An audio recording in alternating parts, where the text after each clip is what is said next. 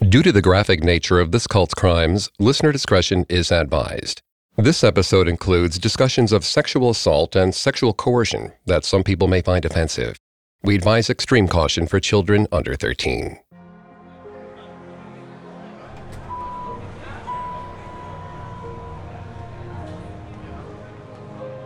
In October 2011, a woman named Liz wandered through the racks of clothes at the Canberra Mall. She could have spent the rest of her afternoon there, browsing with dozens of other Australians who had come to shop, but suddenly, a Korean woman blocked her path. She was glamorous, beautiful, and looked at Liz with a mix of familiarity and admiration. Without hesitating, the woman asked Liz, "Excuse me, are you a model?" The stranger phrased the question more like a statement, as if they knew that the answer was yes. Liz was beautiful, with bright blue eyes and perfect skin, but she'd never been asked this question so bluntly before. Liz explained to the fashionable stranger that she wasn't a model, but the two women began chatting anyway. The stranger casually mentioned that she belonged to a religious group that was holding a Christian art show, and Liz could participate if she was interested. Liz said that sounded nice and gave the stranger her email address. The two women parted ways with the promise of seeing each other again at the event. Within a few months of meeting, this undercover recruiter helped Liz transform into an entirely different person. First, she moved into a house with a group of strangers. Then she stopped talking to her family. And by 2012, Liz declared her full allegiance to Jeong Myeong-seok, a middle-aged Korean man who claimed to be the second coming of Jesus Christ.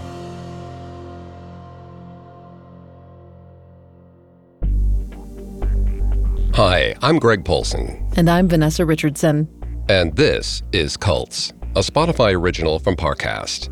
Every Tuesday, we look at a cult's practices, its leader, and their followers. You can find all episodes of Cults and all other Spotify originals from Parcast for free on Spotify or wherever you listen to podcasts.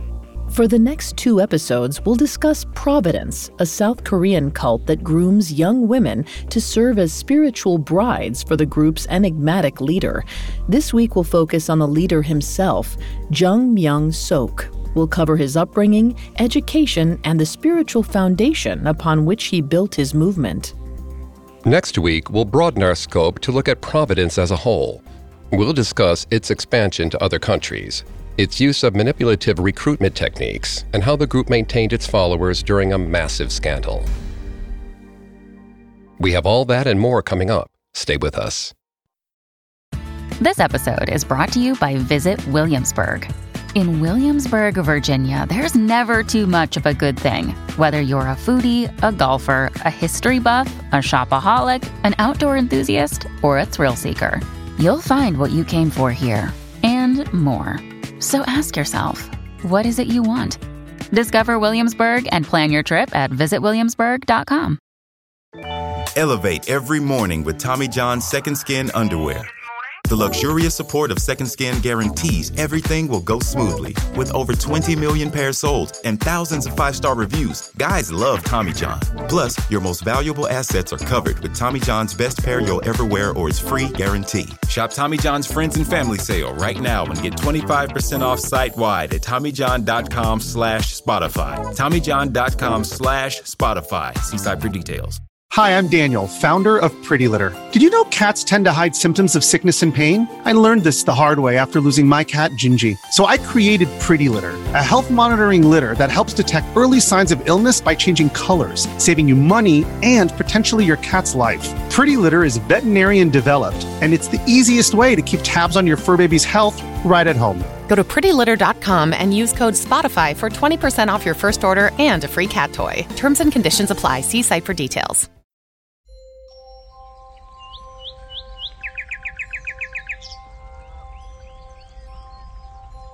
Providence goes by several names. Sometimes it's referred to as the Christian Gospel Mission, Jesus Morning Star, or simply JMS. But in every iteration of this group, its mission begins with one thing: the birth of its Messiah. Jeong Myeong-seok was born on March 16, 1945. in the remote South Korean village of Myeong-seok. Jeong was the third of 7 children, all living in this isolated community in the southern region of the country. The terrain was mountainous and lush with vegetation, with frequent waves of mist that blanketed the forest. But life in Myeong-seok was complicated, to say the least. And for Jeong, this upbringing directly contributed to his spiritual journey toward religious zealotry. At the time, South Korea was amid a massive spiritual upheaval. In 1945, they won independence from their Japanese colonizers, a triumph after decades of foreign rule. The new religious freedom and independence came with another cultural shift. For Christian missionaries, this was the perfect time to spread the word of God to South Koreans, particularly those who lived close to the northern border. And Myeong-seok was an ideal target for missionary work. Tucked away in the northern mountains of the country, it promised a population of people who were interested in beginning a spiritual practice truly their own. Missionaries first exposed Myeong-seok to Christianity when he was a student at a Christian school in town. It isn't clear how his family cemented religion into their home, or what about Christianity seized Jeong. But according to Jeong, this first exposure to the Bible marked a massive shift in his life. Jeong's family was poor, and religion made the young boy hopeful about the future in a way that he'd never felt before. Over time, his connection to God grew far stronger than anyone anticipated. He would soon begin speaking directly to Jesus. Vanessa is going to take over on the psychology here and throughout the episode. Please note, Vanessa is not a licensed psychologist or a psychiatrist, but she has done a lot of research for this show. Thanks, Greg. According to Dr. Yanya Lalich, who specializes in extremist groups, cult leaders gain a sense of superiority after experiencing a self-proclaimed encounter with God. She explained to Refinery 29 that sometimes the first so-called vision is what plants the idea that they're bestowed with a special gift. It's easy to see how some could take this idea and decide that they should start their own spiritual movement. Jeong's childhood connection with Jesus is an excellent example of this foundational moment. Not only would it show that his entire life was marked by spiritual devotion, but it would also help prove that he had special abilities and a divine connection with the spiritual world. But for now, Myeong-seok wasn't quite ready to publicly declare himself a messenger of God. He remained very devout, but there isn't any information to suggest that Jeong intended to become a religious leader at this time. Instead, historic events largely influenced his early adult life. And in 1966, it took a sharp turn. That year, Jeong enlisted in the South Korean Army to fight in the Vietnam War. Perhaps Jeong viewed this as an opportunity to leave Myeong-seok and the poverty of his youth. But this period is also a strange blind spot in Jeong's history. The only information about his experience in the war comes from his website, which also serves as a propaganda site for Providence. There, Jeong's legacy as a soldier is used as another example of his Christ-like behavior. The website claimed that Jeong refused to kill his enemies and miraculously avoided any injury during his time at the front. But none of that has been confirmed by more reputable sources. All that's known is that after serving for 3 years, Jeong was discharged in 1969. After returning home, in an attempt to further his spiritual journey, Jeong joined the Yangmunsan and Samgaksan prayer centers in South Korea. These prayer centers were located in secluded, mountainous regions, not unlike the landscape of his youth. Here, Jeong could be around other individuals who sought answers to spiritual questions without the distraction of daily life. According to Jeong, at the spiritual centers, he fasted for 70 days while studying the Bible. There's no proof of this claim, but it served a purpose for Jeong. Treated as fact, Jeong's physical challenge exemplified sacrifice on behalf of religious growth. As Jeong met more spiritually minded people, he began hearing about another exciting religious movement, the Unification Church of World Christianity, or the Unification Church for short. Apparently, the enigmatic leader of this Christian sect claimed to be the next Messiah. He preached to thousands of people who adored him and did anything he asked. Jeong listened intently. A man who supposedly had a unique connection with God. That didn't sound so unusual. If anything, it was similar to how Jeong viewed himself. This mysterious religious leader had heard the same call from God, and Jeong decided to seek out the Unification Church to learn more. Little did he know that this choice would change his life forever. The story of Providence just beginning. Coming up, Jeong gets a taste of the Messiah life and can't get enough. Hi, listeners. It's Carter from Parcast, and I am thrilled to tell you about a new limited series I'm hosting just in time for Father's Day. It's called Devious Dads, and it introduces you to some of the most feared, fraudulent, and fatal fathers in history.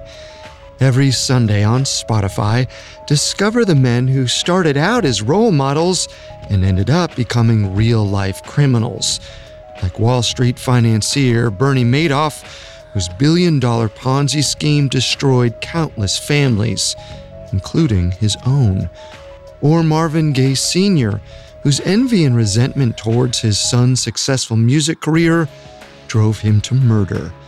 Each episode of Devious Dads has been handpicked from shows across the Parcast network, shining a light on the men who are far more wicked than wise. This summer, catch a glimpse of the frightening side of fatherhood. Follow the Spotify original from Parcast, Devious Dads. Listen free only on Spotify. This episode is brought to you by Anytime Fitness. Forget dark alleys and cemeteries. For some, the gym is the scariest place of all. But it doesn't have to be.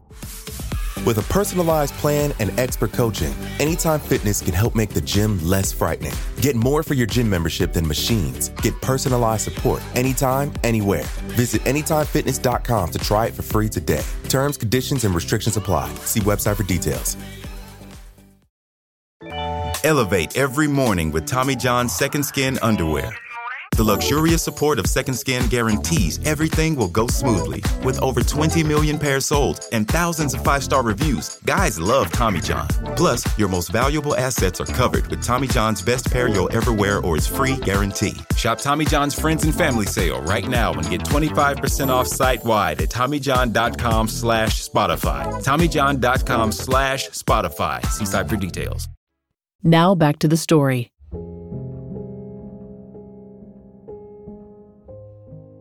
In 1970, 25-year-old Jeong Myeong-seok was still finding his footing on a spiritual path. The South Korean army discharged him from duty, giving him the freedom to deepen his spiritual education. Jeong began hearing more and more about a new, mysterious religious group, the Unification Church of World Christianity. Its leader claimed to be a messenger from God, a Messiah tasked with spreading a holy message to the masses. Jeong had always felt a deeper connection to God than the rest of the world. And here, another man claimed to have the same relationship. Jeong was fascinated and had to know more. So, in the early 1970s, the young man left the prayer center and joined the Unification Church. By the mid-20th century, the Unification Church of World Christianity had established itself as a popular but controversial Christian sect. Though, depending on who you asked, it was sometimes considered a cult. Reverend Sun Myung Moon founded the group in 1954. According to Moon, the purpose of creation was to experience the joy of love through matrimony. Reverend Moon believed that Adam and Eve's greatest failure was in having sex without getting married, a decision that plunged the world into a state of selfish love. Moon preached that God had tried to restore this mission through the implementation of a Messiah, but it never worked. Jesus couldn't complete God's plan because he never married. That left room for a new spiritual leader to pick up where Jesus left off. Moon declared himself that very person, the newest Messiah tasked with completing God's plan and repopulating the earth with his disciples. And so far it had been a wild success. Moon himself had married and created what he referred to as the ideal family, one that was profoundly religious and maintained traditional gender roles for husband and wife. Now it was the duty of the flock to follow his example. Members of the Unification Church, sometimes called Moonies by the media, entered into relationships of Moon's design. He often took it upon himself to arrange relationships between members of the group, encouraging them to tie the knot as soon as possible, and this practice made the group notorious. In the early 1970s, the Unification Church was known for their mass wedding ceremonies. During these events, Reverend Moon officiated upwards of 10,000 weddings at once, looking out over a sea of white dresses and tuxedos packed into Seoul's Olympic Stadium. Moon declared that this act served as a method of repopulating God's kingdom on earth. But this jubilant quality of the Unification Church came with a price. Moon's vision of God's plan was heavily reliant on a strict idea of gender roles. According to Moon, marriage combined two expressions of life: Sung-song, the casual and masculine role, and Hyung-song, the resultant feminine role. Female members were ordered to live in chastity until they married other members of the group and were given Moon's blessing. Moon made sure to enact total control over the romantic and sexual lives of his members. Even by the 1970s, when the Unification Church had expanded its missionary work to Japan and the United States, Moon decided all things matrimonial. Moon didn't allow any room to debate or disavow him. It was all part of God's plan.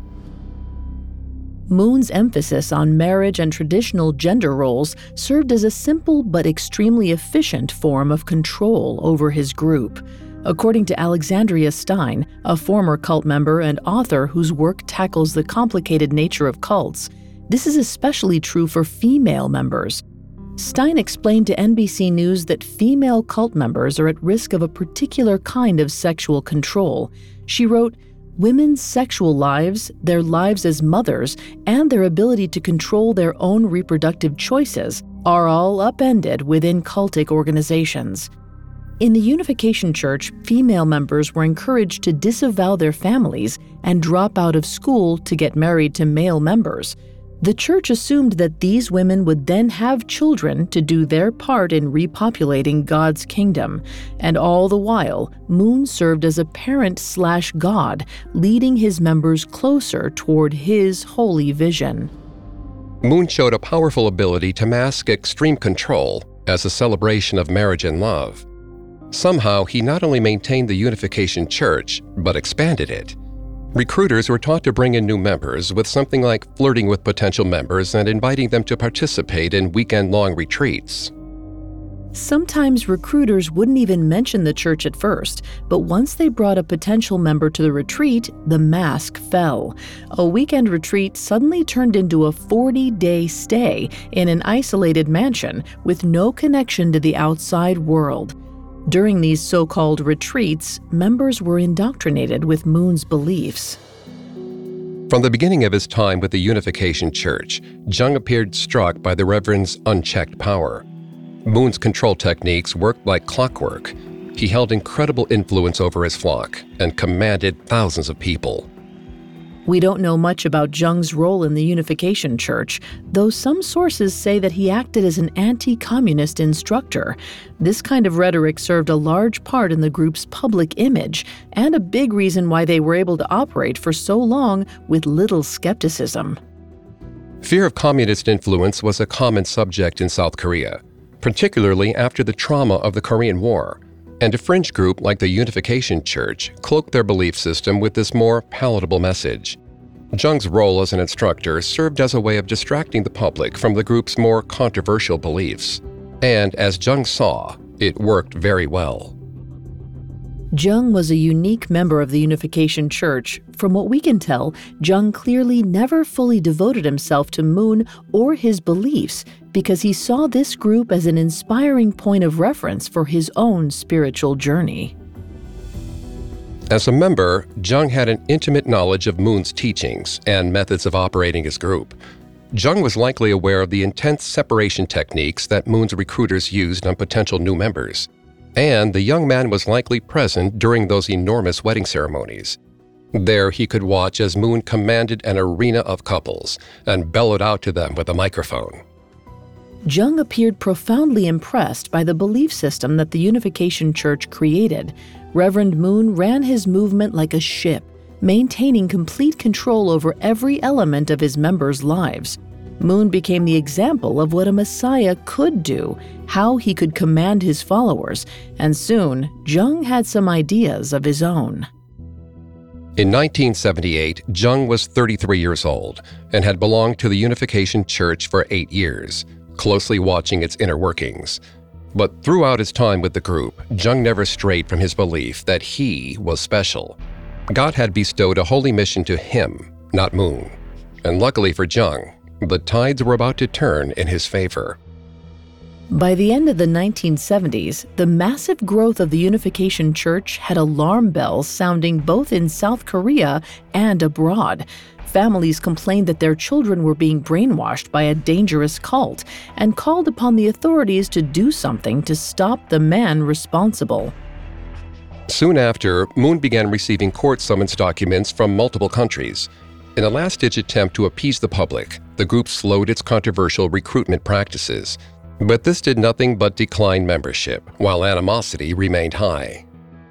While others in the organization started to panic, Jeong saw an opportunity. He wanted control. Jeong believed that the era of Reverend Moon was over. To Jeong, Moon had failed his mission, just like the other so-called messiahs who claimed to be sent by God to spread his word on earth. Moon's mounting legal issues were an easy way for Jeong to justify that claim. The Reverend put the group in danger. In Jeong's mind, that was hardly the behavior of a messiah worth following. As he critiqued Moon's many failings, Jeong bolstered his spiritual power. The language was simple. Moon wasn't the real messiah, but he was. The young man even used much of the same language that Moon once did. Jeong emphasized his early connection with Jesus and described a similar vision that he received from God. Like Moon, Jeong had been instructed to serve the world as the next Messiah, tasked with the suspiciously vague mission to spread peace to the masses through the holy word of God. But unlike Moon, who struggled to keep his movement afloat, Jeong promised the more doubtful members of the Unification Church that this new movement would offer true salvation to its members. Some Moonies were suspicious of Jeong's message. They'd spent so long living alongside Moon's teachings that this new so-called savior was nothing more than a threat.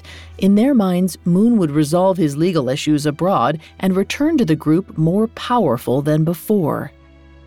But for less optimistic members of the group, Jeong's proposal offered a convenient way out of an embarrassing situation. It seemed easier for them to justify following a new and improved savior than to admit they had wasted time on a man who had taken advantage of them.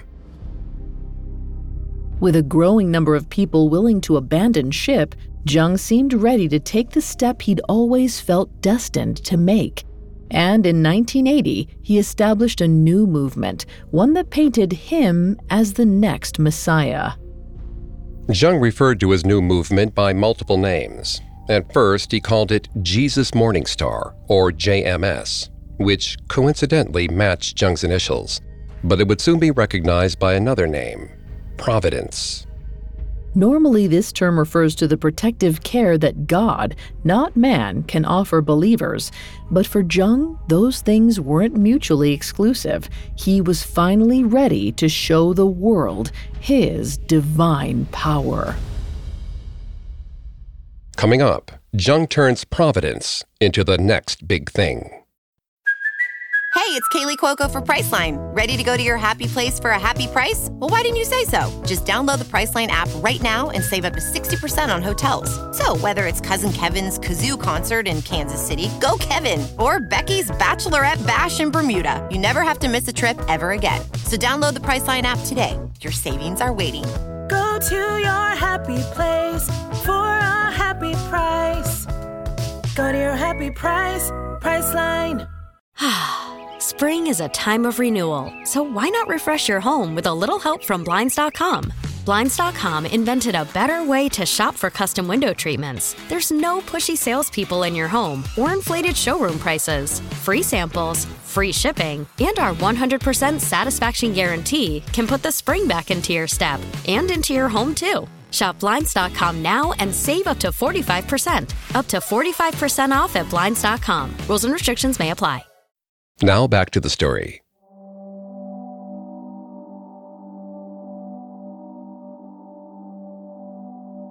In 1978, Myeong-seok finally saw the opportunity he'd waited for.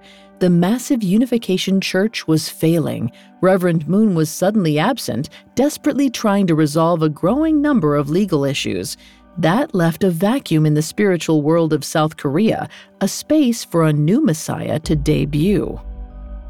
Over his nearly 10 years of service in the Unification Church, the 35-year-old never lost sight of his true calling. He, not Reverend Moon, was destined to spread God's message of love to the masses. After leaving the Unification Church, Jeong worked to grow a group of followers who were willing to join him. He delivered sermons in the streets of Seoul, inviting skeptical observers to consider him their true messiah. To many, Jeong appeared charismatic and welcoming. He promised them a new and improved religious sect, one that didn't run the risk of collapse. And slowly, the number of converts grew. In these very early years, many were attracted to Providence for a very simple reason.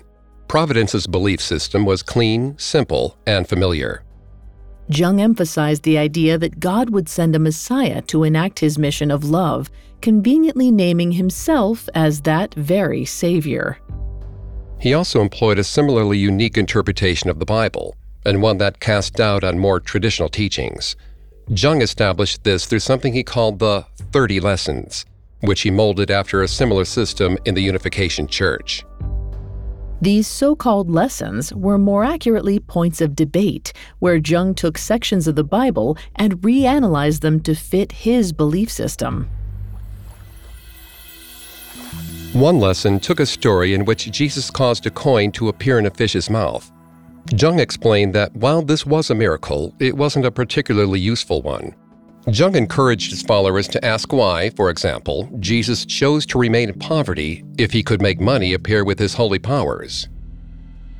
Jeong structured each of the 30 lessons like this, where he critiqued a story from the New Testament in which Jesus performed miracles. The 30 lessons served dual purposes: to cast over Jesus' spiritual powers and, in turn, showed Jeong's superior abilities. Just like the Unification Church, Providence made a point to show that its leader would succeed where previous messiahs have failed. But more than that, Jeong presented himself as an extension of God, and therefore worthy of the same kind of devotion that one would give to an actual deity. Jeong's self-deification came with a very specific idea about how his followers should show their love to him. Often this involved questions of marriage and sexual intimacy. While Reverend Moon had painted himself as the ultimate matchmaker and had the final say in all marriages, Jeong took things one step further. Rather than use his godlike power to match people to each other, Jeong declared that he was the ultimate match. For male followers, Jeong presented himself as the ultimate savior, an omniscient, almost paternal figure in their lives. But for women, Jeong had a very different idea in mind. He instructed his female followers to envision God as a husband or lover. And by extension, Jeong instructed these women to see him in that role. He was therefore the husband-lover to all women who joined his group, and they were his spiritual brides. As sociologist Dr. Janja Lalich wrote in her essay, Dominance and Submission, the Psychosexual Exploitation of Women in Cults, male cult leaders will often force intimate relationships on their female members as a form of sexual exploitation. She explained that cult leaders seem to realize rather quickly, if they didn't already have it in mind, that a great source of power can be found in the sexual control of their followers. As the leader of Providence, Jeong wasn't interested in playing matchmaker. He wanted the kind of control that comes from direct sexual power over any woman under his care. His rule was clear: the women of Providence belonged to him. And for the female members of Providence, they had to obey Jeong's demands. If they were chosen to have sex with him, they were groomed to treat this as a privilege. To deny Jeong was to deny God, which gave these women no semblance of choice. Their bodies were Jeong's to control. We don't know when or how Jeong introduced this kind of sexual control over the women in his group, but we do know that from the beginning, Jeong sought out beautiful women to join. And it isn't hard to assume that he did this solely for sexual reasons. He wanted to surround himself with beautiful women who would surrender themselves to him. And it worked. As the self-proclaimed voice of God, Jeong endowed himself with unshakable influence. His followers saw him as divine and beyond reproach. By and large, Jeong's system seemed bulletproof. By 1989, the group had grown significantly. However, Jeong found it difficult to enjoy the full extent of his power while operating Providence out of his small apartment. Jeong knew it was time for the group to move somewhere new. Jeong envisioned a spiritual utopia, a place for his disciples to study and learn without the distractions of the outside world. He needed somewhere picturesque and isolated. Luckily, Jeong knew just the spot. Later that year, Jeong purchased a large piece of land in Seok-mi, the village where Jeong grew up. He named the compound Myeong-seok. Jeong imagined Myeong-seok as the innermost sanctum of Providence, the place where he could keep his most treasured members and brides close by. However, the terrain proved to be a problem. Initially, Jeong wanted to create a stone garden where the rocks were set upright. But that required moving hundreds of massive boulders, some weighing 100 tons. According to Jeong's website, every landscape architect deemed the job too dangerous, but that didn't stop him. Shortly after, Jeong received a message from God telling him to do the work himself alongside his followers. As the Messiah, no one could deny Jeong. If they did, it would be a direct insult to God himself. So the group got to work. They struggled to make Jeong's vision a reality as they strained to lift the massive pieces of rock.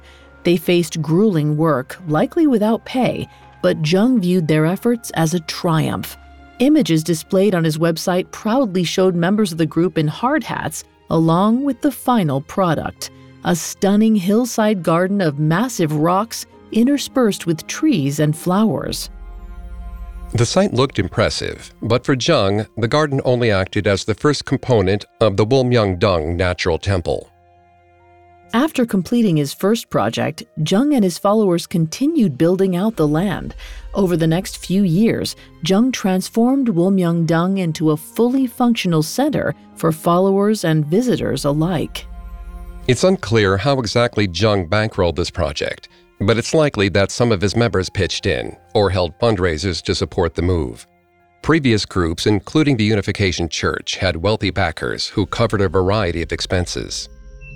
And the finished product certainly looked idyllic. A glass-walled building 4 stories tall served as a visitor center, and as far as we can tell, the only building on the massive campus. What began as an unremarkable patch of untended land transformed into a lush campus that blended traditional Korean architecture with modern flourishes. For Providence, Myeong-seok showed the strength of the group, and more importantly, its leader. It also served as the perfect way for Jeong to present Providence as a safe, exciting group. With the campus so lush and beautiful, it invited new members with the promise of salvation through Jeong's teachings. Throughout the decade, Jeong grew his base of followers. Providence expanded its reach across South Korea, growing its membership by the hundreds. Some lived at Myeong-seok, but many established their own Providence churches throughout the country. As the flock expanded, Jeong continued to emphasize his role as deity, husband, and father. His system of control became an efficient, well-oiled machine. All elements of Jeong's status as the next Messiah were fine-tuned and perfected. For the women of Providence, Jeong emphasized his role as the ultimate lover and husband. By this point, thousands of women were willing to declare themselves his spiritual brides. Most of these women had never even met their Messiah and never would. Jeong didn't visit every Providence church that sprang up in South Korea and didn't feel the need to. He existed as an omniscient, ever-loving God to these women, and that was more than enough to control them. But for a select few, Jeong offered what he considered the truest path to salvation: sex. Jeong selected the women he deemed the most worthy, paging through stacks of photographs to find women he found particularly desirable.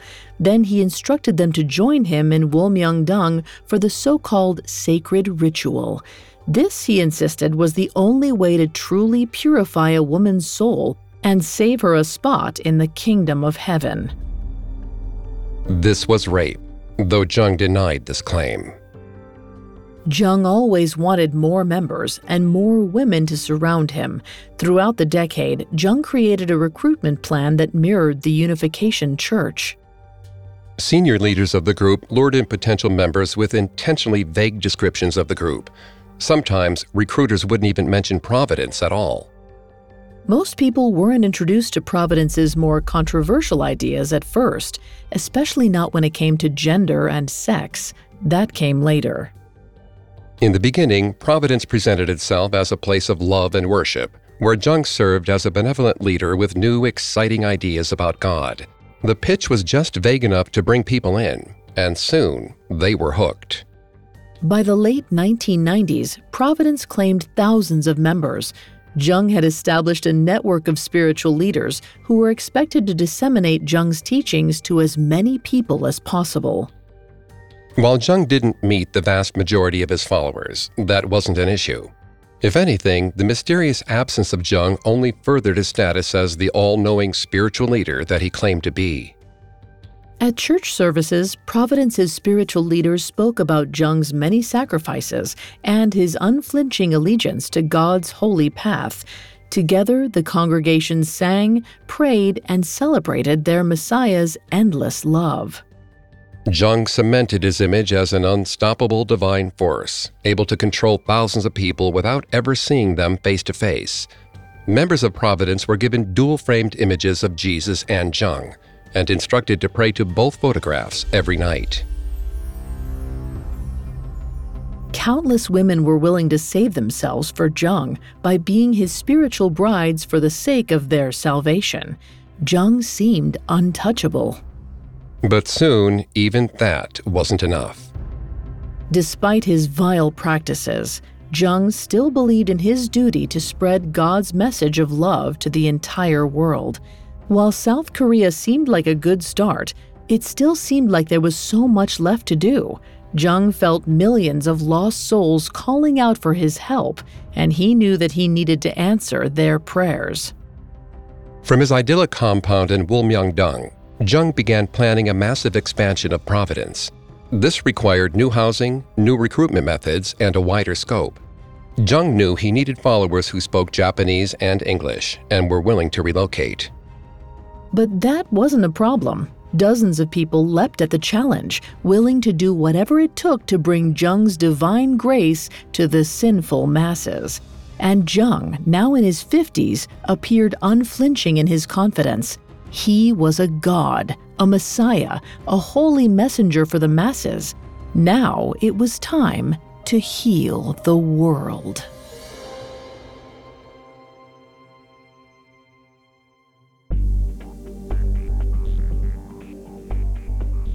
Thanks again for tuning into Cults. We'll be back next Tuesday with part 2 of Jeong Myeong-seok and his group Providence. In that episode, we'll discuss the group's ambitious expansion plans and how an unexpected scandal set the movement on a new path. You can find all episodes of Cults and all other Spotify originals from Parcast for free on Spotify. We'll see you next time.